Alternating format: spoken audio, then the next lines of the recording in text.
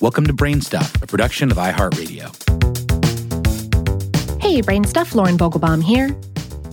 Let's say you're on a first date and anxious to make a good impression.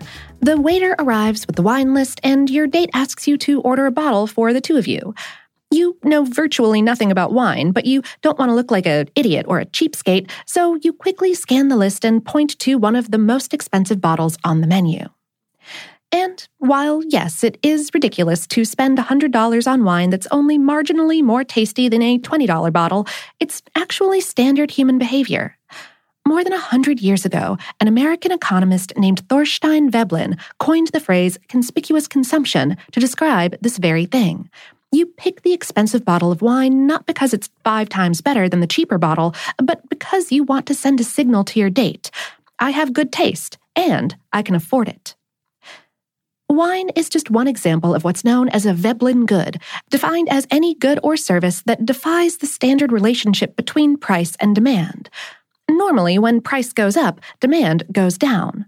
But for Veblen goods like wine, fine art, jewelry, and cars, the rules change. We spoke with Ori Heffetz, an economics professor at Cornell University's S.C. Johnson Graduate School of Management. He explained the high price is actually part of the attractiveness. In Veblen's classic 1899 book, The Theory of the Leisure Class, he says that high prices have 2 functions. The first is basically marketing. Since winemakers and clothing designers know that most consumers don't have the knowledge or interest to figure out which products are objectively better than others, they use price as a shorthand for quality. Consumers assume, correctly or not, that a higher price corresponds to a higher value. The second function of high prices is what Veblen called conspicuous consumption. In this case, the consumer's decision to buy the more expensive option has little to nothing to do with the actual quality and functionality of the product. The whole point is for others to see you drinking the expensive wine, wearing the brand name clothes, or driving the fancy car. Heffetz said, "When other people see me driving an expensive car, that's a benefit in itself. They might think that I'm more successful or that I'm more desirable as a mate." And, of course, those 2 functions of high prices often work together. Just look at the recent college admissions scandal, in which wealthy celebrities were caught trying to buy admission for their children into elite colleges. One of the ways that schools market themselves as elite is through their high tuition costs. If the University of Southern California costs more than $77,000 a year, tuition plus room and board, it must be an amazing education, right?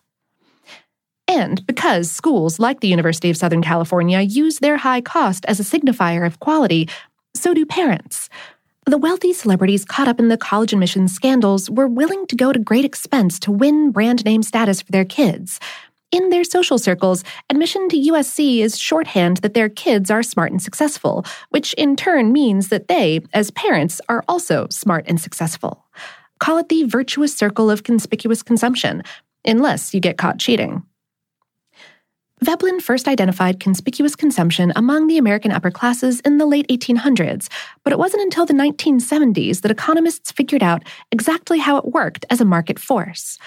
In 1973, the economist Michael Spence wrote a landmark paper on signaling, in which he showed how our consumer choices send important signals that have real economic repercussions.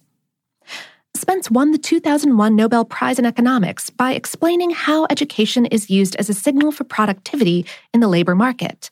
The logic is pretty simple. If an employer is looking to hire a new worker, he or she will use the status of the applicant's college, in which tuition cost is a variable, as a shorthand signal of the applicant's relative productivity as a worker. Heffetz cites the classic example of someone looking to hire a lawyer. The assumption is that a good lawyer wins cases and therefore has a lot of money. So if one lawyer shows up driving a 2004 Honda Civic and the other arrives in a brand new Mercedes, they're sending 2 very different signals.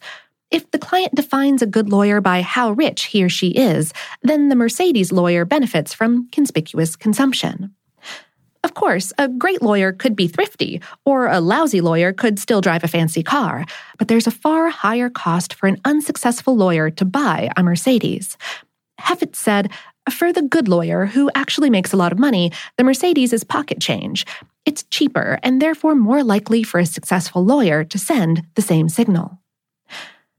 The larger question is, why do we bother with all of these signals anyway?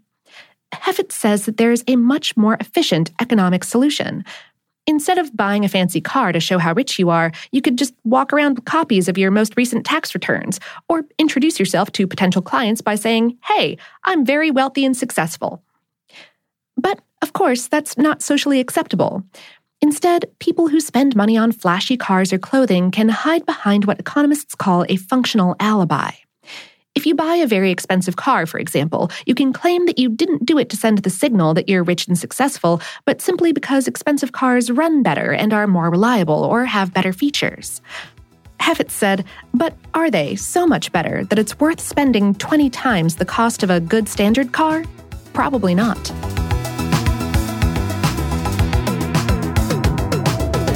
Today's episode was written by Dave Roos and produced by Tyler Klang. Brainstuff is a production of iHeartRadio's How Stuff Works.